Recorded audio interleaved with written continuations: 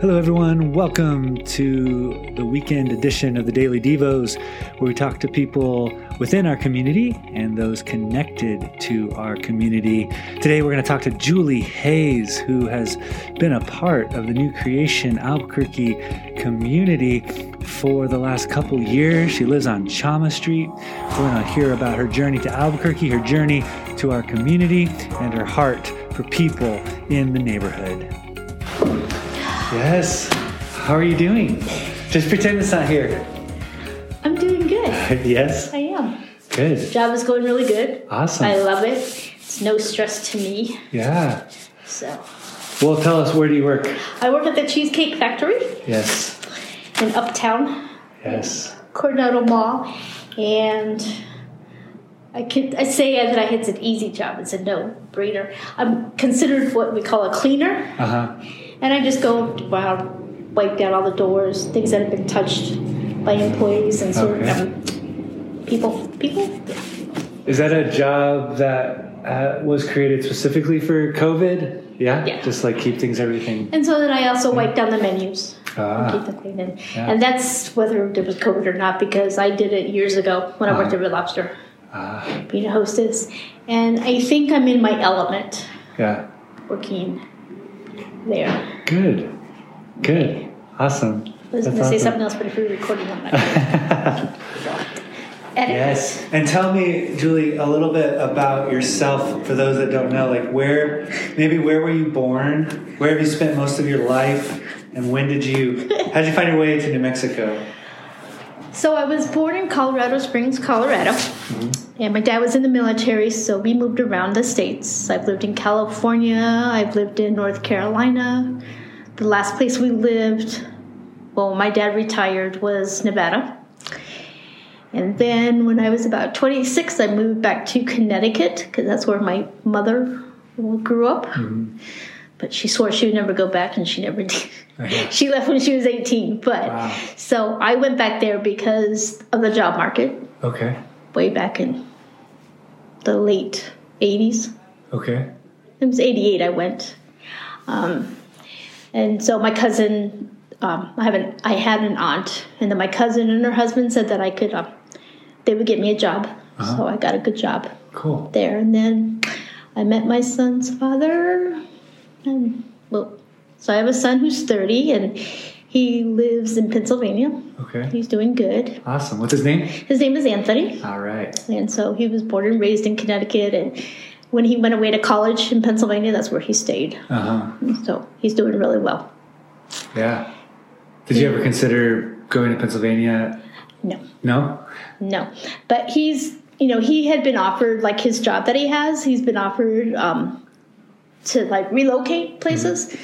But I think because his grandparents from his father still live in Connecticut, and he's really close with them. Mm. And plus his best friend who got married and lives in Pennsylvania, his mother's like his second mother, and she lives in New York, so he kind of wants to stay close into that vicinity, which is fine. Yeah. Can say that I haven't made the best choices in my life, but personal reasons, I had come out to New Mexico, and then that didn't work, so I went back to Connecticut and had a hard time there, and I ended up, the woman that I was living with, she kind of kicked me out to the door. Kicked me out the door. This is in Connecticut? Yeah. Okay. And so I did a little kind of going from place to place, but then when I was here the first time in New Mexico, I met a woman, and so in 2014, her husband had passed away. Uh-huh. So she'd asked me to come back out here to be with her because she didn't want to be alone. Gotcha. And so I said, okay, I'm not working. And she goes, yeah, I'll get you a job. So I came out here. Well, lo and behold, 2 months later, she meets someone, and she asked me to leave. Oh, man. Well, it wasn't really her. It was the man that she's still with, but he lives in Santa Fe. So I'm like, okay. So I ended up in a shelter. Mm. I was there for a month, and then I was going to someone suggested for me to go to this women's group. Okay. So I went to a women's group, and the lady that was running it had knew somebody that was connected with a Catholic worker house. Okay. With Trinity House Catholic worker in the South Valley. Yeah. So I got in there, and I was there for like 4 months. And by getting in there, you meant you lived there? So I lived there. I was a guest. So I lived there, but we had to leave by 8 o'clock in the morning, and we could be back by 5. Okay. So I was supposed to be out there looking for a job. Okay. And all that. So I was there for like 4 months. Well, actually, the program was 3 months, but they extended it a month. And then I had met someone, and so he got housed, and so that I went to go stay with him. And the whole world could know, but I think I just kind of used him for a place to live, Yeah. So as I was doing that, but I still kind of went to, I went to the shelter during the week, and then on the weekend I went to go stay, just so we could see if we could try things out, and he was mentally abusing me, so I said, no, thank you. So in that time, Trinity House approached me and asked me if I would come back and be a resident/worker. Gotcha. So I did. I was there, and I learned a lot about homelessness because so the Catholic worker, there's so many different houses over the country, all over the world. Right. Some of them are farms. Some of them are hospitality, some of them are not. And so this one was, and we were actually a live-in resident, so we didn't take in people, which was mothers with children. Okay. And basically, if they were in transition, try to get housing, and so they just stayed with us. So this way, they didn't have to pay anything, so they could concentrate on getting out of the heat. Right. But we did feed the homeless, and so that was that turned my passion. Yeah. For helping them. I mean, I was just like, so I got to know them. I got to sit down. There was one gentleman in particular who I learned a lot about him in like the 2 years that I was there. And come to find out, so he did 17 years in prison. And I don't know, somewhere here in New Mexico. But in the meantime, I knew he had 4 children. And he has 17 grandchildren. Wow. But he told me that he didn't want his kids to see him incarcerated. Well, come to find out, he had each child while he was incarcerated. Oh, wow. Same mother, but so he had to be good, so he had conjugal visits, so he got pregnant. She got pregnant. It was like, but then when he got out, she left. And so it was him and his aunt that finished raising the kids. And so... But I didn't know that until almost like the last maybe 6 months that I was, staying there. But that's where my heart was. Yeah, so you kind of discovered your heart for people there. So, I mean... That'll actually show up in that. There you go, sorry. Go ahead. Yeah, tell me about how your passion grew, and you said you learned a lot. So I did, and I think that's where... I knew nothing about the Catholic worker. I knew nothing about Dorothy Day, who's... Her and Peter Moore are the one that started the movement back in the late 30s. And just helping people, just serving people. And I think that's where I rediscovered God. I really believe that's where because we had, as a staff, we had morning prayer. And that was, the way it was set up was really good. And so but I didn't really go to there's a church, Holy Family, that's in South Valley. And I would go on occasion there, but it wasn't something that I was comfortable or enjoying. So I really hadn't been to church until... So then I moved out of Trinity House and I went to go live with a friend.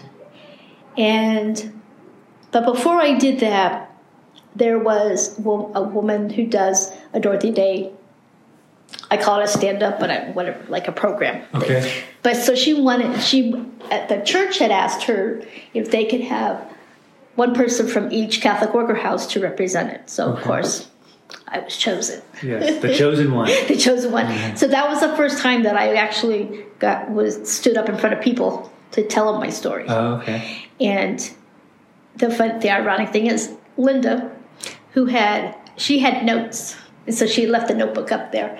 And I walked up there and I said, well, I don't have notes, so I'm just going to swing it. So I just talked from my heart and, When you say people think that God doesn't exist or God doesn't do things, and for me, it's little things. It's not even that big picture because He's had my back. So I could say I was homeless, but I actually didn't have to live on the street. I didn't sleep on the street. Yeah. But I lived. Yes, I stayed in a shelter, but I had a roof over my head. So I've always had one, but it was just going from, and then ironically, the friend that I went to go live with, she kicked me out. Right. Yeah. And so then I was couch surfing, and then finally so then I started helping. We had another Catholic worker that I helped with here in the International District. Then we outgrew that program, and then we were lucky enough to find a place. Yeah. Here, right next door to New Creation. And that's kind of where our stories start to merge, right? Right. And so so Glenn had kept saying, "Oh, you need to go to church. You need to go to church." So it was 2 years ago, Easter Sunday, is the first time that I stepped inside New Creation. And I thoroughly enjoyed it. I think it was the worship, the music was just like, I was like, yes, that's what I'm looking for. And to literally say, come as you are. You can literally come. Right, You can come as you are. I don't have to dress up. Whatever I'm wearing, I can wear. Right. So, it's...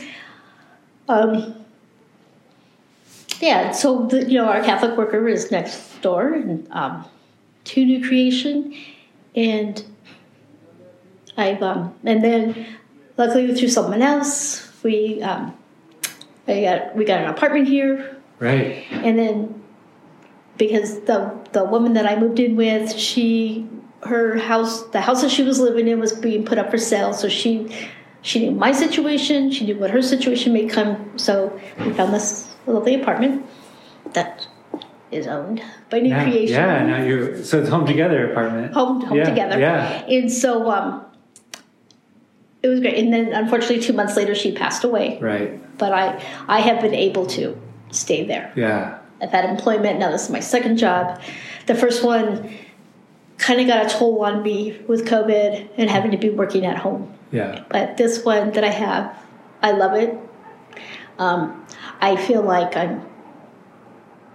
and again, I think God heard my cry because I know I needed a job, but I didn't want a stress job. I wanted something that I enjoyed doing, and I'm right. That's great. I'm exactly in the spot that I need to be. Yeah, that's good. Yeah, and I've been really encouraged by your, I would say your steady faith, right? Like that I think there was a time, well, for number one, I just respect how you manage your money. You live a simple life, and so you were able to save up money, and then that created some space for you to look for that job long enough, and then for God to provide it. It's been, I'm really happy that you have that. Awesome. Tell me, we'd like to do a little speed round, okay? Speed round of questions. So it's the first thing that comes to your mind, all right? And you just answer, is your gut response, all right? Okay. And I've asked everyone except for Glenn this question because I just didn't think he would answer it. But favorite Disney princess? Snow White. Snow White. Favorite color? Purple. Purple. That was Juliet's. Well, purple pink. But I won't paint my walls purple. No. I'm painting almost, the color that is going to be the one that's in your dining room. Right. So I just need to find someone to paint. Oh, hear that, everyone? Julie's looking for someone to paint. Favorite book?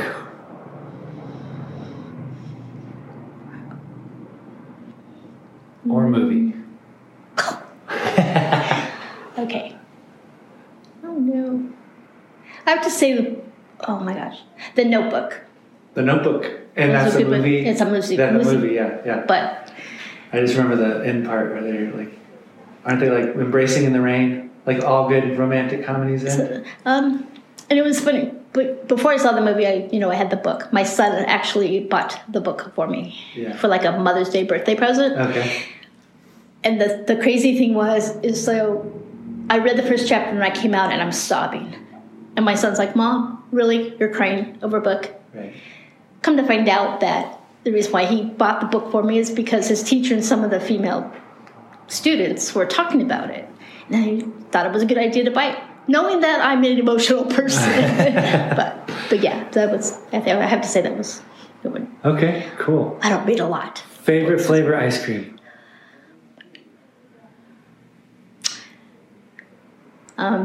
Was it Neapolitan? Okay. The triple. Just so like the chocolate, strawberry, vanilla, all in one. Although Ben & Jerry's has some good stuff out there. Yeah. So. Yes, it does. All right. And favorite episode in the life of Jesus? Like when favorite story about Jesus in the Gospels?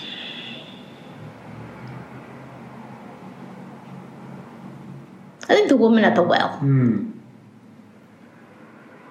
Probably because I can relate. Okay. Yeah. Okay. Yeah. With my decisions. Okay. Things that I made that led me here. So, yeah. Right. And I would be curious your thoughts on this, because I always think it's super interesting that woman, the good news she shares is that Jesus told her everything she had ever done. Which doesn't sound like really good news to me.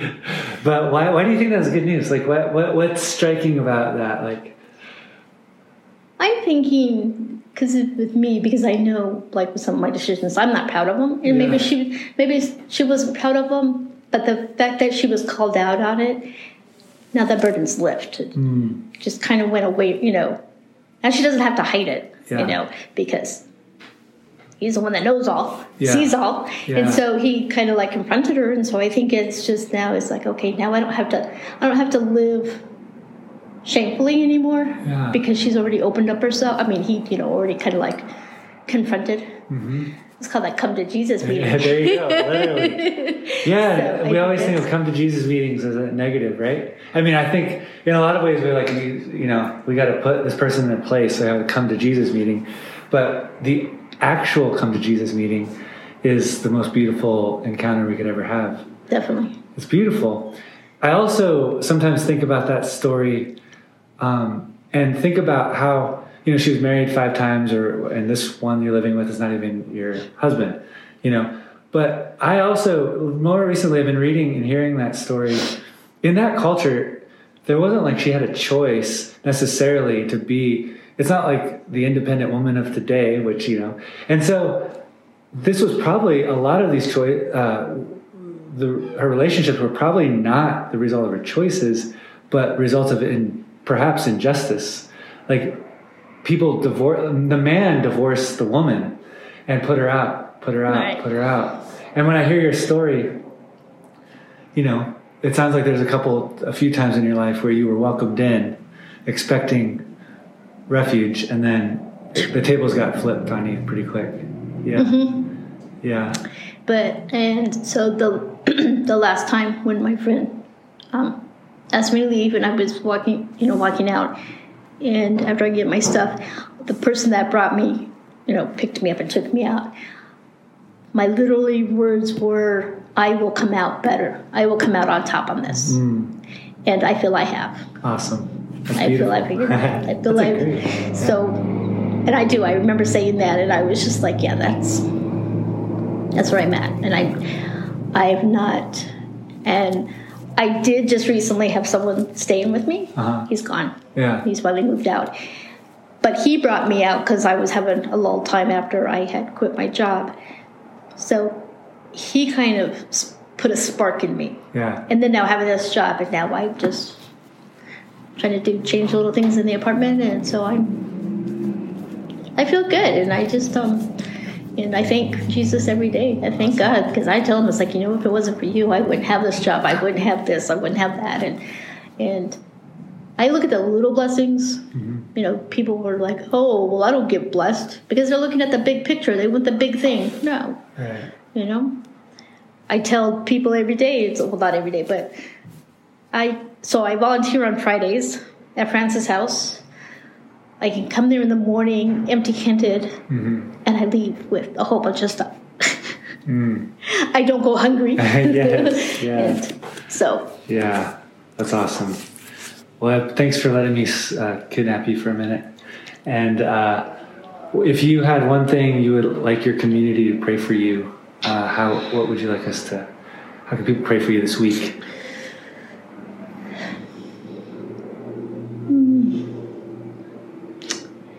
If we can, well, I just pray for the community. Mm-hmm. You know, I pray for it every day that when I walk to the bus. Yeah. I pray. If we could just all like, what would I say? Just pray. I think we just need to pray for the community. I pray for healing. You know, I definitely pray for the. I'm trying to think, because every time when I go to Glenn's house, I pray. There's suffering. People are hurting, whether it be physically, mentally, emotionally, financially. Mm-hmm. I just pray that they be healed for that. Awesome. And that maybe we could take a better care of our community. Yes. You know? Yes. Including my own place where I live. Yes. I'm a little and you're doing that. I love that you live in the neighborhood and you love the neighborhood you live in. Me too. And that's, I feel like, what Jesus did, and that's what we want to be as a community, as people. So. And I think even before I knew I was going to move here, mm-hmm. I think this is a place, because when I was volunteering with CASA, the communities, and even before Francis' house, it's like, you know, if I could afford to live up here, I would love to, mm-hmm. because this is where it's needed. Mm-hmm. You know, it not blows my mind away, but when I'm at work, because it's in uptown, so of course people have money to go out to eat, and mm-hmm. I have told my coworkers, I'm like, and here I am, this little poor person, but you know what? It's okay, you know. Yeah. It's all right. I have a job. Yes. As long as they keep coming, I have a job. That's all I gotta say. Yeah, they need to eat their cheesecakes. So yeah, definitely. And I have actually a couple tables I've gone by, and I would ask them about their meal, and then I ask them if they're having dessert, and they're like, "No, we're stuffed." And I said, "So take a piece home, because later on you're going to think that you wish you had had." And I've had some good conversations. I had a good conversation with a gentleman last week. Awesome. And we exchanged stories when we used to work in the call centers. Okay. Like when he was younger and going to college, and I was just... So it's nice that I can do that. And that's what I love. I love people. I love talking to them. Yes. So I'm in the best job. And don't have to be timed, because when I was in the call center, it was like, okay. Right. And they would get mad at me. Okay, you already did your job. Now, you need to move along. It's like... No. Yeah, so awesome. I'm where I'm at. That's good. Well, thanks, Julie. I really appreciate that. No problem. Your heart. All right. There you have it. Julie Hayes. Wonderful conversation. Love the episode of Jesus that resonates with her, and love her heart for people, for our neighborhood, and just for her gift of carrying conversation. She blesses our neighborhood, blesses our community. So grateful for her. Hey, this week, starting Monday, Shannon leads our daily Devos. And this weekend's scriptures are in the show notes. So check them out. Let's read the scriptures together this week. Love y'all.